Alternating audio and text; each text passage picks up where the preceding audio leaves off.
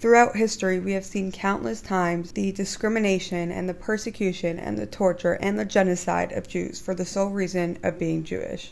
I noticed that all my life, Israel education has been framed around the importance of having a safe haven for the Jewish people, because having the land of Israel is about the Jewish survival. I have been armed with tools to help me defend the state of Israel against those who do not believe in the validity of her history. When I learned about Israel, it was always from a defensive and a historical and political perspective. It was about how to counter someone's claim who doesn't believe that the land of Israel should exist and doesn't believe that it belongs to the Jews. Something that you cannot learn from a class or a textbook or transmission of knowledge is the beauty of a culture and the beauty of a people and the sense of community around a place. Right now and throughout history, the media has proven to be unreliable in representing the Jewish people and in the state of Israel. There are many facets to a culture that the media does not present that people cannot and will not understand until they see it with their own eyes. As a Jew right now living outside of Israel and having the experience of living in Israel for the year, I feel an obligation to share with the world who the Jewish people are and what it means to have a Jewish land. I've asked over 30 friends from around the world to share stories about the beauty of Israel and the Jewish people that they have experienced. Keep in mind that every person I ask comes from a different culture, they have different norms, they have very different backgrounds. Yet, love and community and humanity remain universal, and it's something that anyone can understand. Don't just take it from me, take it from them. Hey everyone, I'm Tanya Andruzier, and this is my story. Me and my friends were hanging out one night, and I had to head back to school. It was getting late, and I realized that all the buses were out of service because it was really late. It was like 3 in the morning. So we were walking, and I was like, hey, I'll just take a taxi in like 30 minutes. So as a joke, I was like talking to all these like random cars. So I passed by this Mata truck, like the ambulance, and I was like, hey, like, אפשר טרמפ, like, can I get a hitchhike, like a hitch ride? And he was like, oh, like, where are you headed? Like, he actually was being serious. He's like, where are you headed? And I was like, oh, we're like remote area. He was like, no way, me too. I was like, stop, like, can I get a ride? He's like, yeah, of course, like, come back in 10 minutes and I'll give you a ride. I was actually like shocked already. And so I got into the truck like 10 minutes later, and we were just jamming out to Omer Adam, like in the ambulance, like at 3 in the morning in Jerusalem. Just me and this guy. It was so funny. He was like driving me to school, like back to school. And it got to like, we were like 10 minutes away, and all of a sudden he got a call that he had to like run to because he's an ambulance driver. And so he like dropped me off, and thank God there was a bus, but he just like went to another call. I was in my local Makolet, the shop down the street from me. And this guy and his family, it's kind of like a family business. It's this man, his wife, and their son, who's already, an adult. It's this older couple. And they've been running this makolet for years. Like, this is their livelihood. This is their entire life that they've built up for, many years. And I think that it was so powerful. Little moment, just because it's like, when you zoom into it, it's like the sweet moment. And when you zoom out, it's so powerful. I was in the Makolet, and I was shopping, doing my thing, and the guy who works there is this older man who was around, and this little girl comes up to him. She must have been like 6, 7 years old, and in English says to him, excuse me, do you speak English? And living in Efrat, it's a mixed community. There are a lot of Anglos, there's a lot of Olim here, so even though this man is Israeli, very Sephardi, very OG Sabra, he was like, yeah, I understand. And the little girl said, oh, okay. Then she's like, okay, do you work here? And he smiled and said yes, because he owns the Makolet. And she said, my friends and I want to buy something, but we don't have any money. We want a treat, but we don't have any money. Can we just take the food now and come back later and pay for it? And without hesitation, the man who owns the Makolet smiled. He said, of course, take what you need, take what you want. Don't worry. And he tells the cash register, don't worry, I allow it. They're allowed to take what they want. And it was just this sweet, sweet, sweet interaction. Now, the power of this that I see is only Israel is when you zoom out, we're in this war.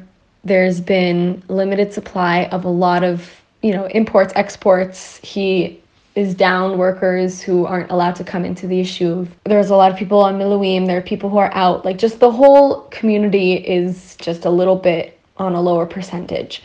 And the fact that this Makolet owner wanted to preserve this level of the reality of the sweetness and the utopia that exists here for these little kids, I think to me is the most only Israel thing in the world, because all we want to do in Israel is preserve the idea and reality of a just pristinely authentic and altruistic life, a life of goodness and meaning and valor. I remember when I did a gap year in Israel, I went to the shuk on a Friday. And I remember my dad telling me that we had a cousin, long relative, that lived in Israel, but he's never met him. But he told me to go find him, but it was always in the back of my head. And I remember like a random Friday, I was walking, I was like, yo, like he looks familiar. And like I asked him, like, hey, what's your name? And he told me his last name was Hilu, which is my last name. And it ended up being that he was like, my uncle of some sort. Hi, my name is Aliza Amiel. I made Aliyah to Israel 2 months ago from New Jersey. My story that can only happen in Israel happened around this time last year, where I met this old homeless man who didn't really speak Hebrew, didn't really speak Arabic, didn't really speak English. No one really knew what language he spoke because no one could really understand what he was saying.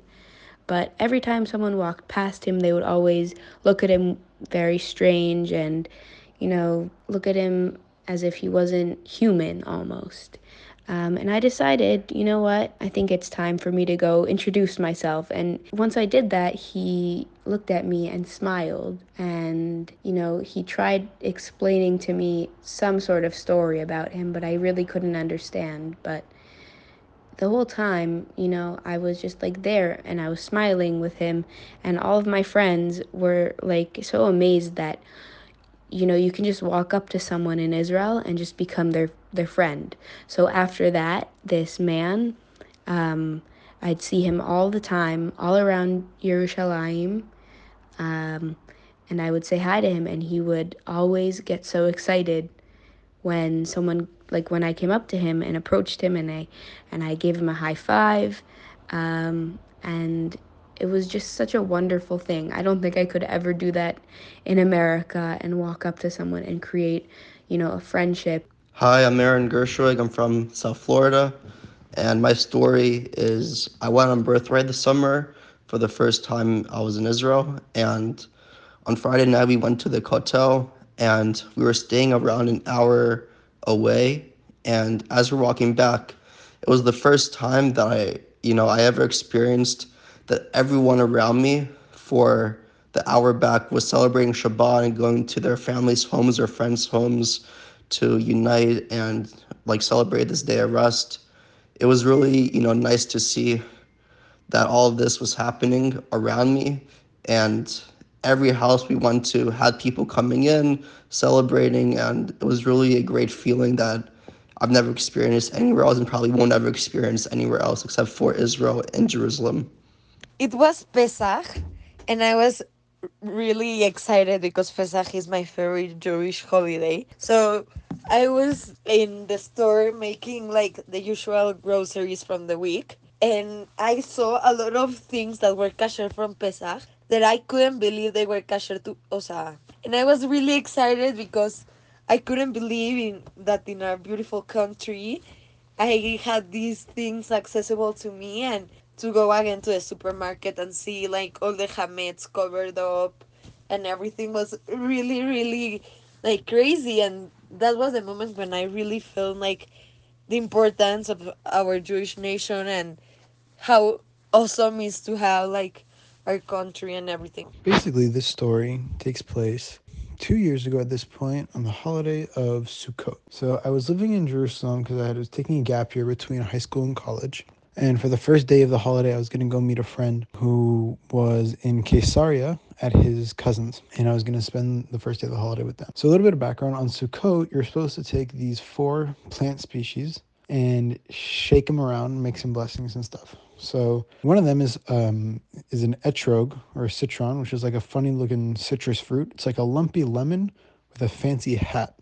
The hat is called a pitom. And the important thing about the pitom is that if it is broken, it's very fragile, and if it breaks, then you can't use it for the ritual, for the blessing and all that.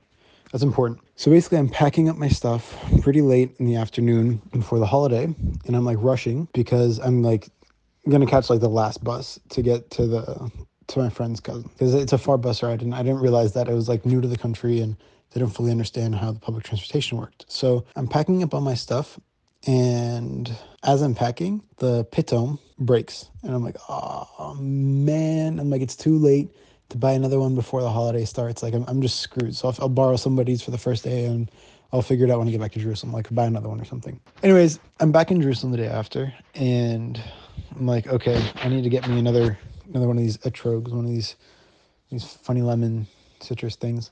And I'm walking around. I'm like, yeah, sure. They're gonna have them like all over, the city. Like everybody's gonna be selling them. Like it's Jerusalem.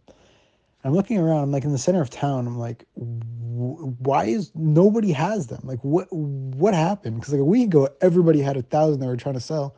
Now nobody has any. So I'm like, oh, I was getting frustrated. I see this guy walking around, and this is like the center of town, like one of the main streets, and he has like all the plant species, and he's going around. It's like, oh, do you want to shake it? Do you want to do the blessing? Do you want to do that? He's going around a bunch of random people asking them, and I go up to him, I'm like, hey man, um, this is all in Hebrew. So I was like, hey man, like, do you know where I can get an extra etrog? My pitum broke off. And he responded, and again, this was in Hebrew. He responded, he's like, oh yeah, I have a second one back in my place. We can go like stop over there and we can get it. And two things. One, I was like, this is a little sketchy. Like, I don't know this guy. He's like, yeah, come back to my house. I got an extra, etrog for you.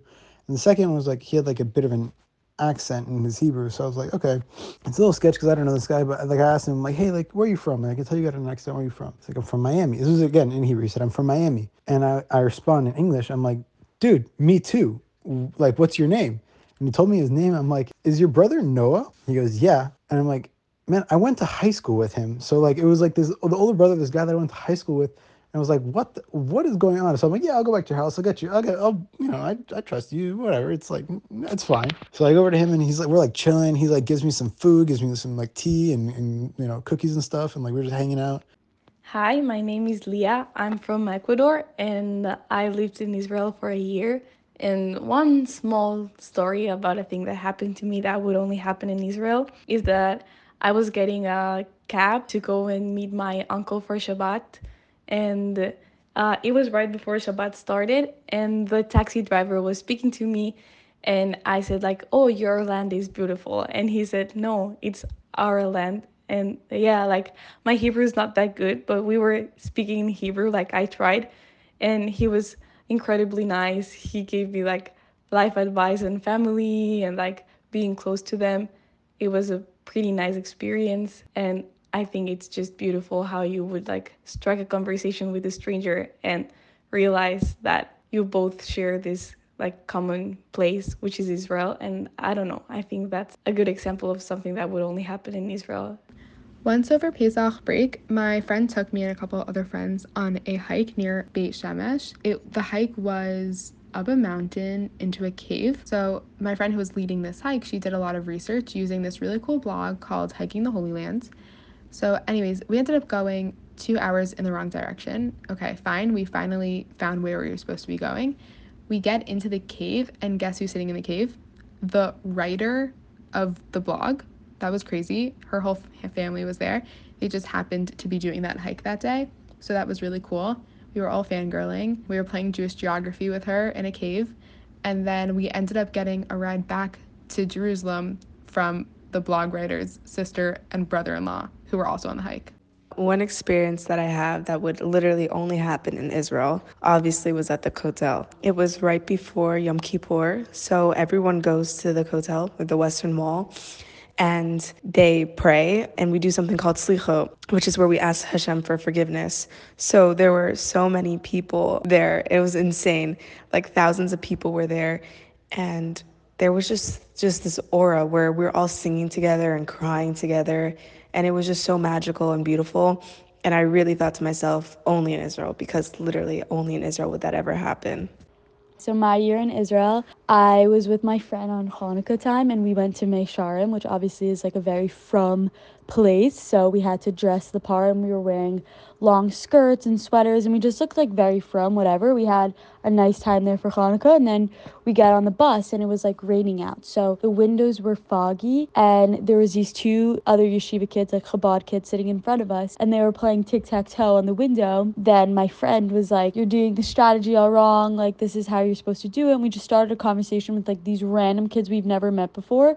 And I think they're Haredi because they're wearing a black hat. They think we're Haredi because we're wearing like pleated skirts.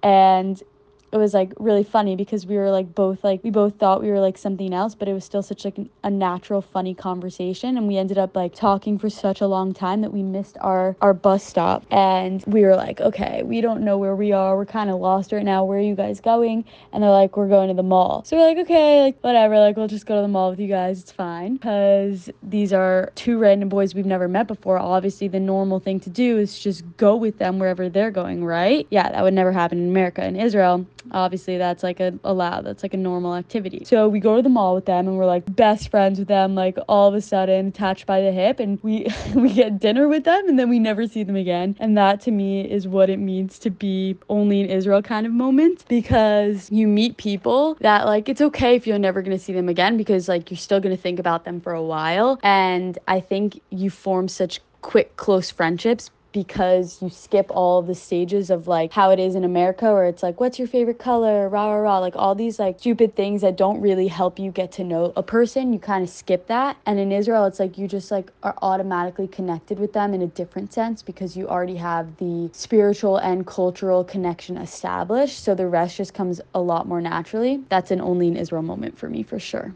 So when I think about Israel, my mind goes back to last Simchat Torah, exactly a year from the horrible attack that just happened. I was in yeshiva with some amazing guys, some amazing rabbis, and we went to the old city for Simchat Torah. And we had a few Torahs, and we had about 50 guys, and our mission was just to spread positivity, to dance around, to celebrate the holiday.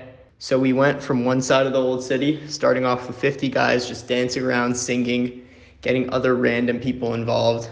Then we ended up all the way at the other side of the old city at the Kotel after probably an hour and a half of dancing and, high level ruach and energy. And by the end, we probably had somewhere between 300 and 400 people with us dancing and singing and even more into it than we are. I think Israel represents a community and a place of unity for all types of people. Not everybody there was Jewish. People there they saw the positivity and they were attracted to it. So I hope Israel keeps that positivity even in times like this. Hi, I'm from Mexico City and I was last year in Israel. And for me, something that was very magical to experience that I realized could only happen in Israel is on Friday before Shabbat. There's people on the streets giving as a gift Shabbat candles, so everyone will have candles in their house. And it was something really special because I actually use those candles a lot of time, and it helped me continue the Jewish traditions. Hi, my name is Naomi Reichenberg. I'm from Boca Raton, Florida. And last year I had the privilege of learning in a seminary, which is like a gap year program for learning called Michlala. And Michlala is kind of on like a hill. And at the top of the hill, there's a shomer, which is like the guy that like protects like and watches and just makes sure that no one gets in that like isn't supposed to. They're basically like a guard on duty. And in most places, like you would just like have an ordinary like officer or someone watching the place, but it was always really cool to us that like we had a few different like shomers, like they would switch off, like they each have shift, but it was always really cool to us that one of them, although he was on the job, like when things weren't so highly intense, he spent his time like writing like Sifrei Torah. He's a sofer. He's someone that physically writes out like the Bible, and that's a mitzvah, like a commandment we have in the Torah. So it was just really cool that like not only was he protecting us, but also like the mitzvos he's doing are protecting us, and that wouldn't happen anywhere else except for Israel. That there would be someone on the job, but really like their whole life is mitzvos, and like the second he has a spare moment, like he's just craving to do mitzvos. We were going to a blood drive, and it opens at 10, and we got there at like 9:30 a.m. because we wanted to be a little bit early, I guess. And literally we were 30 minutes early already, and there was like a line like going outside. Like there were like already a ton of people in front of us, and we waited there for like 2-3 hours from even since before it opens. And by the time we got out, there were like hundreds of people just waiting in line to give and donate blood, to like do anything they can. And literally the woman in front of us was telling us about how the day before she waited in line for like 11 hours just to be able to donate her blood, and they had to send her away because they had too many people show up. So she waited in line again the next day just to be able to give blood. She literally just spending all her time just because she wants to help Kaiso and help donate blood. And it was really nice because like there's so many people like passing out drinks and like snacks and like ices and like just like talking to people, seeing how everyone doing. It was really nice. I saw this text that was going around of like people, they needed help tying TT for soldiers, which is already like insane. Me and two friends put in a random address, like we had no idea where it was. We walk into the building and it's just like a room of like 30 to 40 guys just like sitting there tying TTs. No one knew who each other were. Like I don't know how we got there. No one, like I had no idea where in Jerusalem I was. I just saw that. I just put it in, and they were so happy for us to be there. He like gave me like a big smile and like gave us TT, and we were just sitting there tying with like 40 random guys. And then at the end, they started dancing like L'Shem Mitzvot Tzitzit, which is like something you say while you're tying TT, like for the sake of the mitzvah. And they were just going in a circle, dancing while singing that. The entire time, me and my friends were just saying like Mi Kam Israel, like what is like nation of Israel that come together to like try and like help elevate and bring kedusha to like literally the army that's protecting us. Hi, my name is Nicole, and I'm from Quito, Ecuador. And something that only happens in Israel is the way people take you into their home. On my gap year in Israel, I had nowhere to stay in Rosh Hashanah, and an Israeli girl I met there invited me and all of my friends over to her house, and they fed us an amazing meal. They allowed us to stay the night in their house in Tel Aviv. They took us out to the beach and took us out to a bar, and it was just a really amazing Rosh Hashanah, and it compensated for the fact that we were so far away from our family members in Ecuador. Israel never lets you feel alone. It never lets you feel far away from home and from your family, because it's like there will always be a home and a family there for you. I think that the most amazing part about living in Israel last year, I lived in Malcha, which is on a hill, and it basically overlooked all of Yerushalayim, like a suburb perspective, I guess. And every Shabbos and every Yontif, you can look outside and you would literally be able to count the cars. Like maybe there would be 5. Like never ever like any traffic, never any like intense cars. You can walk through the streets of Yerushalayim and there wouldn't be anyone driving. I remember thinking like every single Shabbos, like this is what it means to have a Jewish nation. We're all on the same page. Even if we're all not religious, there's like a sense of respect that everyone gives, especially in Yerushalayim. I can't speak for the rest of the country, but in Yerushalayim, there's this level of utmost respect for one another. And because of that, you really see like no cars, like no one's really like, everyone's on the same page of like what day it is and how holy it is.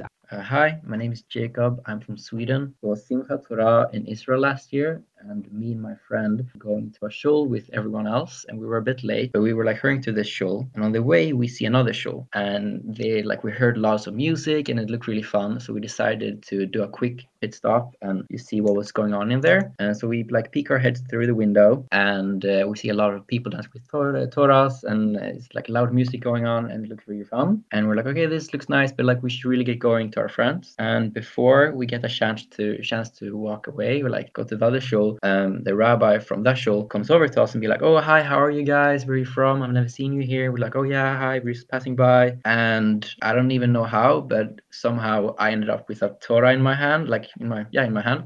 And we started dancing with it, and we were in the middle of the shul, and everyone was like so happy to see us and everything, and it was just like great sense of community. Like we were just like stopping by just to see what was going on, and we ended up dancing with everyone in there, and it felt like we were like belonging. We eventually had to go, and then I was like, okay. And then he said, like the rabbi was like, okay, yeah, I get it, no problem. But we stayed in touch throughout the year with him, and we went to him for Shabbos lunch a few times. And so yeah, that's a story I think only would happen in Israel. First thing that I was thinking about was I got the opportunity to live in Israel for a year in high school and college, and I went to a school with Israelis, so I made a lot of Israeli friends very quickly even though my Hebrew wasn't so good at first. But I never really, like, especially in the beginning, didn't really have the opportunity to leave the school because it was during Corona. And then like every single weekend after that, had the opportunity to go for Shabbat to someone's house. And like not only was I welcomed so warmly into so many homes of friends who I met that that year, but also into their friends' homes, like so warmly by like their friends, by their friends' families. And there was one week where where we had to go quarantine.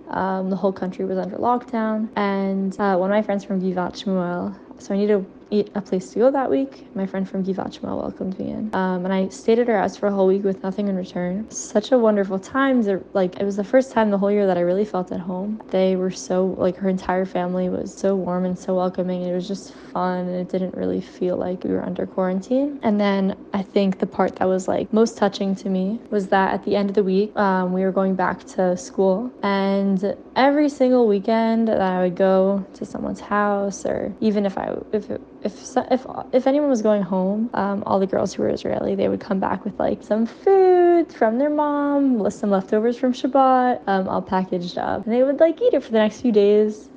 Until it ran out. And it's like the sort of thing that you do if you're able to be home. And after spending a week at her house, for nothing in return, they really just opened their arms widely to me. Her mom like ordered a bunch of groceries, just like their weekly grocery shopping, and like kept in mind what she was going to send with her daughter back to school. She made her schnitzel, she like bought her fruit that she liked and stuff. And so right before we were about to leave, her mom like handed her schnitzel and her fruit and everything that she bought for her for the next week, the next few days to bring back to school. And then her mom turns to me and hands me this like beautiful bag of like schnitzel and fruit and everything that she made for her. And it was just like I think it was sort of emblematic of what happens in Israel a lot of times, is that people who you just meet, who quickly become friends, even faster than that, even faster than you realize, they become family. And whether that manifests with someone's mom like taking over for a minute while you're studying abroad and becoming your mom and making you some schnitzel or some food for the next few days, and really just being thoughtful, because like people really just treat you like family. It was such a positive and warm gesture, and like so thoughtful, something that like someone wouldn't even think about, that I was studying abroad and I didn't have food, and I didn't have a mom to give me her amazing leftovers from Shabbat. So that was definitely the first story that came to mind about beautiful gestures of Israel, where people treat each other like family.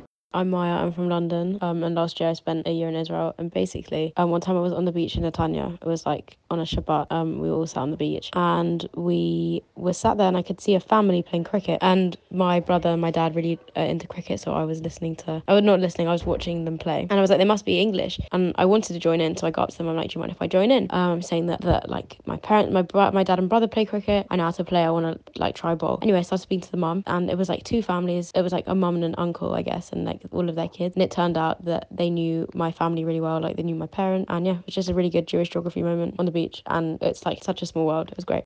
One experience I've had that has really stood out for me being in Israel this year during this time has been that I was away for a weekend with a couple of friends of mine at his cousin's, and we had a great Shabbos, and it comes to Saturday night, and we had to daven Marv, and right before we were about to start praying, we realized we only had 9 guys. We needed 10. We needed to find the 10. And so, without much hesitation, the father of the house walked into Main Street, not necessarily a street of like a real like thriving Jewish community with like, everywhere you look, there's just a Jew here and a Jew there. And walked onto the street, saw a couple of Jews walking, picked them up, and was like, "We're diving more if you guys want to come. We need a tenth.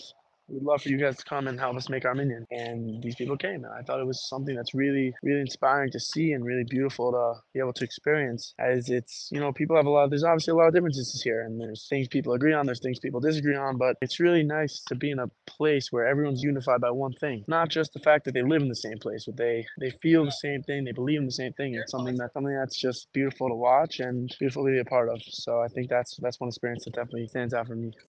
Hi, I'm Lily Rudensky and I'm from Florida. And something that I think is very unique to Israel is the care for other people, even strangers. There are so many times where Israelis will just come up to random people and invite them to their houses for Shabbat. But something that I remember is that one time I was in the train station and I was in a rush, and I guess my wallet was upside down or something while I was holding it, and a lot of money and my ID and a lot of things fell out while I was walking, and I didn't realize. And this man just came up to me, handed it to me without saying a word, and went about his day. And I was like, wow. Basically, me, Abigail, Layla, and Sarah, we were talking about religion in line at Zara in Jerusalem. And this guy turns around and started giving us like a harsh like talk in a way, in a very nice way, but like it was a good harsh talk about how you shouldn't put yourself in a box. And he started like quoting different verses from like our like Jewish books and giving us literal like evidence of why you shouldn't put yourself in a box or and stuff like that. And being a Jew is just being a Jew. There's no need to like label it or something like that.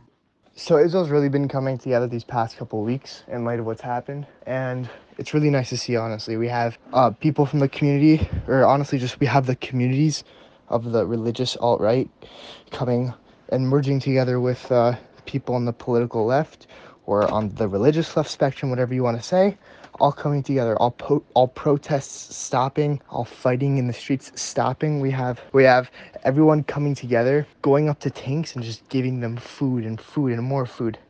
So my rabbi in yeshiva was actually just telling our yeshiva a story of what happened. So he's found out that a lot of the soldiers have been getting a lot of potato chips and like snacks and goodies, whatever it is, because people just want to keep on giving them food because they're so thankful to them. Everyone across the country. There's videos all over social media about it, and the soldiers are saying back to them, please stop, we're gonna get fat because of all the stuff you're giving us. It's honestly amazing to see. We have yeshivas and seminaries. I'm in a group chat where it's called hashtag not leaving or staying where we are. I actually don't even know the name, but it's a group chat around about seminary and yeshiva students staying in Israel, not moving. We're not fleeing, and we're doing what we can. We're learning, and we send everyday pictures of us, whether it's packaging food to send to the soldiers, emptying bomb shelters, for example, or tying tzitzit, because a lot of the soldiers want to wear some religious garments because that's just what they're into. Now that it's wartime, it's just extra thing to make them feel safe. And on top of that, playing with kids because they're off school, whether it's kids with special needs or kids just in general. We today, my yeshiva hosted like a whole sports thing for kids who were displaced from the south, who need to flee up to where I live. Thank God it's quiet up here, but it's just beautiful to see across the board everyone helping each other. I guess like remembering back from Israel, I remember just walking on Ben Yehuda on a Friday and just hearing Shabbos music like playing, and it would just elevate the day and like put it into the spirit of Shabbos. And I remember just going to Shabbos always so excited after walking like on Ben Yehuda Street and seeing all the music and everyone just being so like happy and besimcha. That's just something that I think of first when I think of like our nation all together. My name is Eli Plotkin, and over this past summer, I worked in a children's home in Israel with a program called Kolanarim. And one very unique moment that really sets Israel apart in my mind for me was sort of at the beginning of the year, or at the beginning of the summer, I would say, when we all went to the Kotel in order to pray, bond, sing together, and really like connect to the land, because it was a very Zionistic program and very connected to the land of Israel. And so we went, it's about 100 people or so. We went dancing, singing, and normally you'd assume that would be all. Like, it's just like you guys, everyone gives you weird looks, and that's the end of it. But there, we ended up having strangers, religious, non-religious, ultra-religious, joining us, singing, dancing. I had random people on my shoulders. I was on random people's shoulders. And we ended up spending 2 hours there dancing with strangers at the Kotel. And it was really just set apart Israel in my mind, because it showed me just how connected the communities are with this underlying connection to the land. Whether you're religious or not, there's really an inherent connection and nationalistic sense in Israel that you don't find anywhere else. So that moment was very special for me. This is Becca. I wanted to share one of the many stories that makes me so grateful that I have Israel in my life. Last summer, I was living in Tel Aviv, and my friends and I decided to go to the Tel Aviv Pride Parade. And there I was wearing a low-cut bikini top and short shorts, and I was going to try going from the Pride Parade back to my apartment in time to go to Renana for Shabbat. So I leave the Pride Parade early before my friends wanted to go, and I put in my address. I put in Higher Cone Street, and I did not know that in Israel every city has the same street names in it, like, which is just wild to me. So I put in Higher Cone Street. I don't check Tel Aviv because I'm like, how could it not be? So I'm walking for about an hour, which I thought was a little bit odd. And I'm looking past my neighborhood and I see like talito like hung up, like drying and stuff. And I'm like, this is so wild. This is not my beachside apartment in Tel Aviv. So then I look down at my phone and I see that I'm in Bnei Brak. And Bnei Brak is famous for being like Haredi Jews. The way I was dressed is completely inappropriate. And my phone was at about 4%.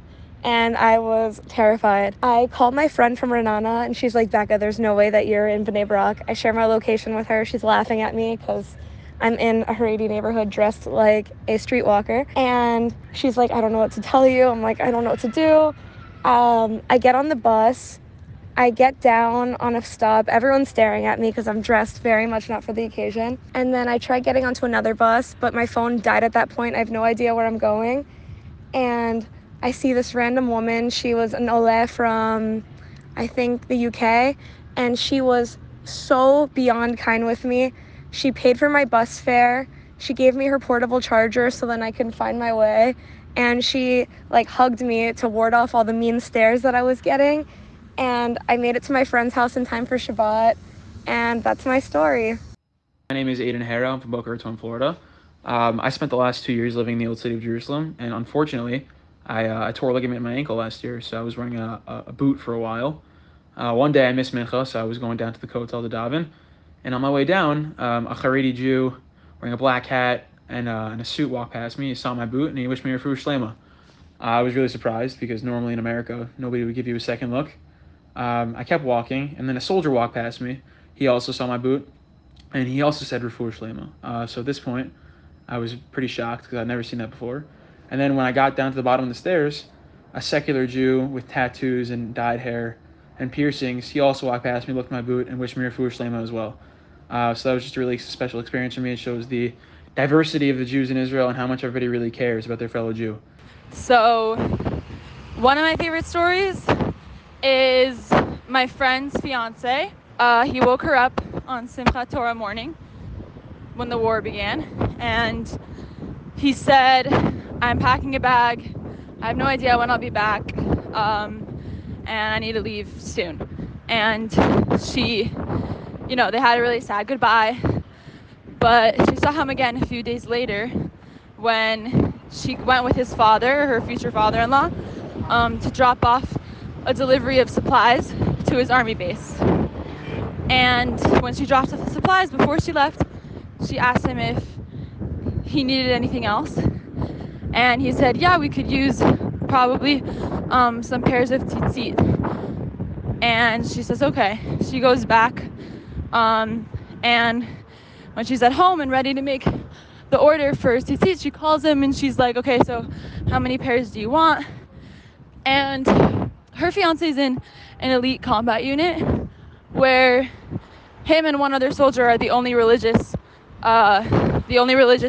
soldiers in the unit, like in their specific squadron. I don't really know how it's called, but so in their squad, they're the only religious ones.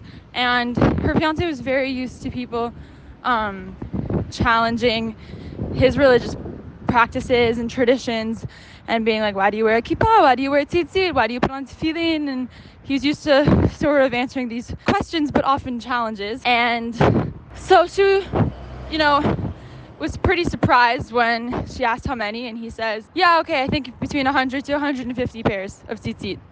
And she doesn't understand. And then it turned out that his entire unit or squad, whatever, wanted to wear tzitzit and wanted a pair, and they all wanted to be wearing them together.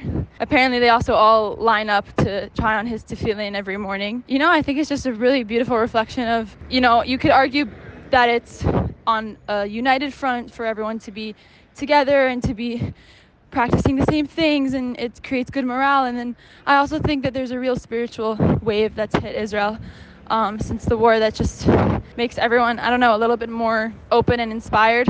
So now, there's an entire elite combat unit that went from 2 boys wearing tzitzit to like anywhere between 100 and 150. So that's one story I liked. Another thing that I definitely think could only happen in Israel, is there was a funeral that I went to of the seminary that I went to for my gap year sent out a list of names of soldiers or people injured or people missing that were like related to alumni of our seminary, and basically just gave out this list so that people could daven for each other and pray for each other. I was looking at this list one morning, and I think it was the 4th day of the war on a Wednesday, and I was just scanning for names that I could quickly say before I went to work, that I could, daven for them. And I only said like 3 or 4 names. I didn't have like so much time.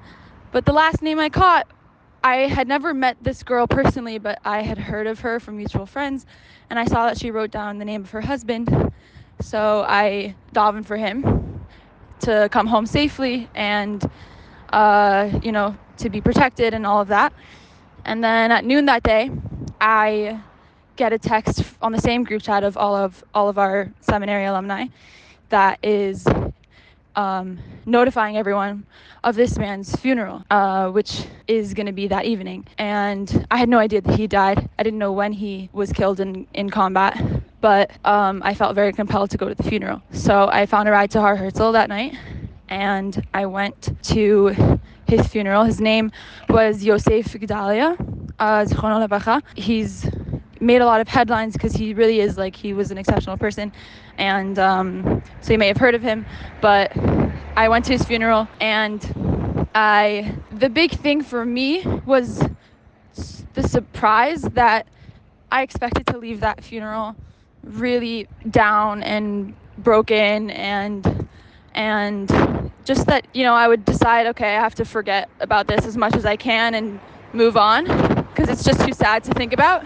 But that wasn't how I left feeling at all. Each person that stood up to speak, especially his widowed wife, who spoke about him for 25 minutes, obviously it was heartbreaking and everyone was crying and everyone was unbelievably sad. But with each person that spoke, they also added this feeling of real hope and almost duty and privilege in being able to continue the fight that Yosef died for. And it was just incredible to me that a few days after he was killed in combat, he died on the first day of the war on October 7th, fighting in Gaza, in Kfar, I think it was Kfar Aza. And this wasn't like a few years down the line when everything was easier, and it wasn't after we won the war and had this great victory. This was a few days after he died, and they were already speaking about upholding his mission and keeping on the fight for Am Yisrael and the right to our land and the right to defend ourselves and the right to just the joy, I think, of being part of this nation. And it was just an incredible feeling to leave a funeral feeling, of course, this immense sense of loss, but also more powerfully this sense of continuity and inspiration and pride. And I think that that's something that belongs especially to the Jewish people, and especially in our relationship to our land. That was another very meaningful story from the past few weeks. We were camping in the south, in the middle of a crater called Machtesh Ramon. It was me, Mati, and Sham, so all of us are 19. And while we were there, we saw a group of, I think middle schoolers or elementary school kids, and they were there on a camping trip also with their school. Friend Sham was doing a fire show with his fire poi, which are balls of cloth dumped in gasoline and then lit on fire, and they're attached to a chain. So he was doing a bunch of cool tricks with it. And then the kids came up with their teacher and they said, can you show us, do a fire show for us? So we went over. Sham did a fire show for them. They built a little campfire and we sat around the campfire talking about where we're from, what we're doing here. Some of the kids asked to play with it. Sham obviously didn't let them, but he gave them a really good show and they loved it. And then we just went back to our tents and went to sleep. So it was very hard to decide what to talk about. In the end, I chose to share the story of how two good friends of mine and me went to Hebron for the Shabbat of Chayei Sarah. And that could have been already the end of the story, because where else, if not in Israel, you can just read the Torah, the parasha, and then point your finger and say, yeah, right here it happened, that was it. But no, that's not my point. What I really wanted to talk about is that we got hosted for the meal. We slept in a tent in the park, which was very nice atmosphere. I think most of the visitors did, but we got hosted for the meals, and we got hosted by a family whose name I don't think I ever knew. They were very humble. It was really not about like, hey, I am the big host, everybody come to my house, but they just opened their house, their apartment, and it reminded me of Avram's open tent, because everybody could just come in and be welcome.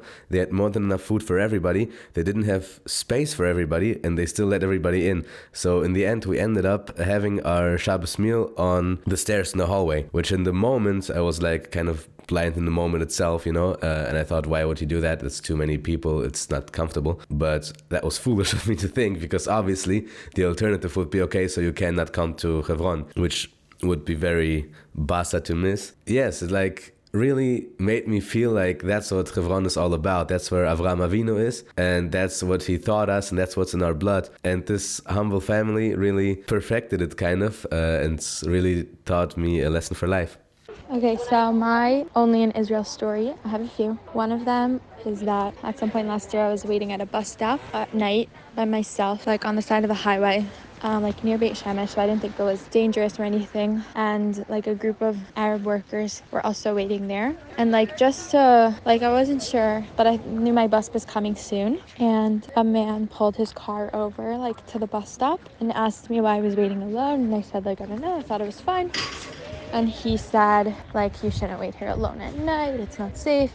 So he waited in his car with me, and like I told him my bus was in like 2 minutes, and it ended up being late and taking like half an hour or something, and like no questions asked, like just like an older Israeli man just like waited, and like he worried about me as if I was like his daughter or granddaughter or something. Like could have just driven on, and like, you know, you see people doing dangerous things all the time, but like he really cared for my safety. And then another story, similarly, I was having a hard time, like one of the first days getting to Israel, and I was sitting like on the kibbutz somewhere and talking to my mom, and I was crying, and this woman pulled her car over, and she and her husband both got out and like came to make sure I was okay. And I told them like, yeah, I just miss my family, and she said like she totally understands, and she did share it with me in Hul, so like she knows what it's like. And they had invited me over for dinner that night, and like made me take their number, and just like really cared for me. And I got to sort of repay the mitzvah again a couple months later when I was driving around with friends giving out cookies to soldiers.